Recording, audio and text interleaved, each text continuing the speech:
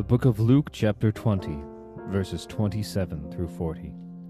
There came to him some Sadducees, those who deny that there is a resurrection, and they asked him a question, saying, Teacher, Moses wrote for us that if a man's brother dies, having a wife but no children, the man must take the widow and raise up offspring for his brother.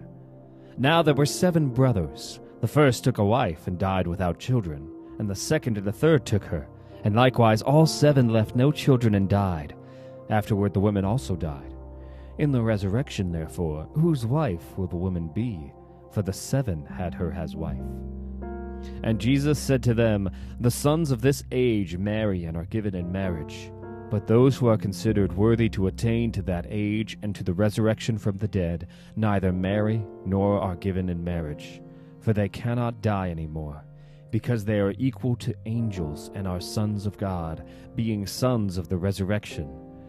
But that the dead are raised, even Moses showed in the passage about the bush, where he calls the Lord the God of Abraham, and the God of Isaac, and the God of Jacob. Now he is not God of the dead, but of the living, for all live to him. Then some of the scribes answered, Teacher, you have spoken well. For they no longer dared to ask him any question. Mom's Commentary. The Sadducees thought that there was no resurrection, no spirits, no angels. These falsehoods, in effect, discredit the Bible as a whole. If death were the end and there was no heaven or hell, what purpose would there be for this life? If there were no eternal consequences, people would do what was right in their own eyes. If there is no resurrection, then there is no need for a Redeemer to take God's wrath and die in our place.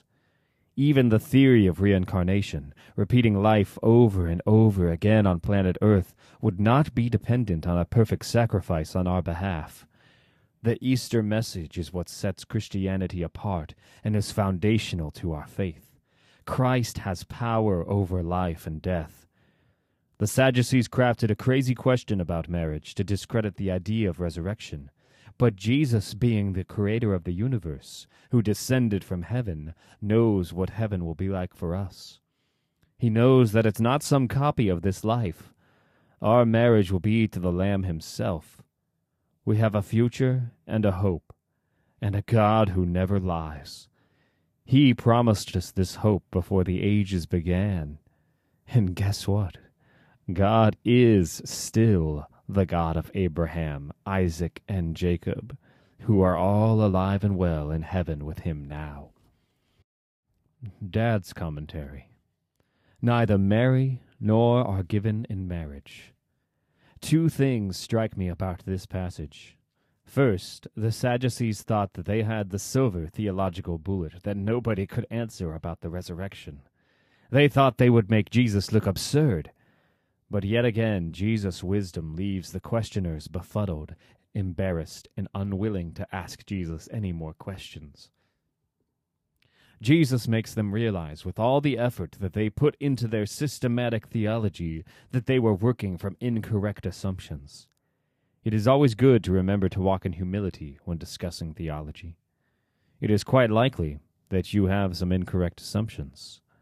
Pride and dogmatism must be avoided. We must seek to speak to where Scripture speaks, and be silent where Scripture is silent, and pray for the wisdom to know the difference. German Lutheran theologian Rupertus Meldenius said it this way: In essentials, unity; in non-essentials, liberty; in all things, charity.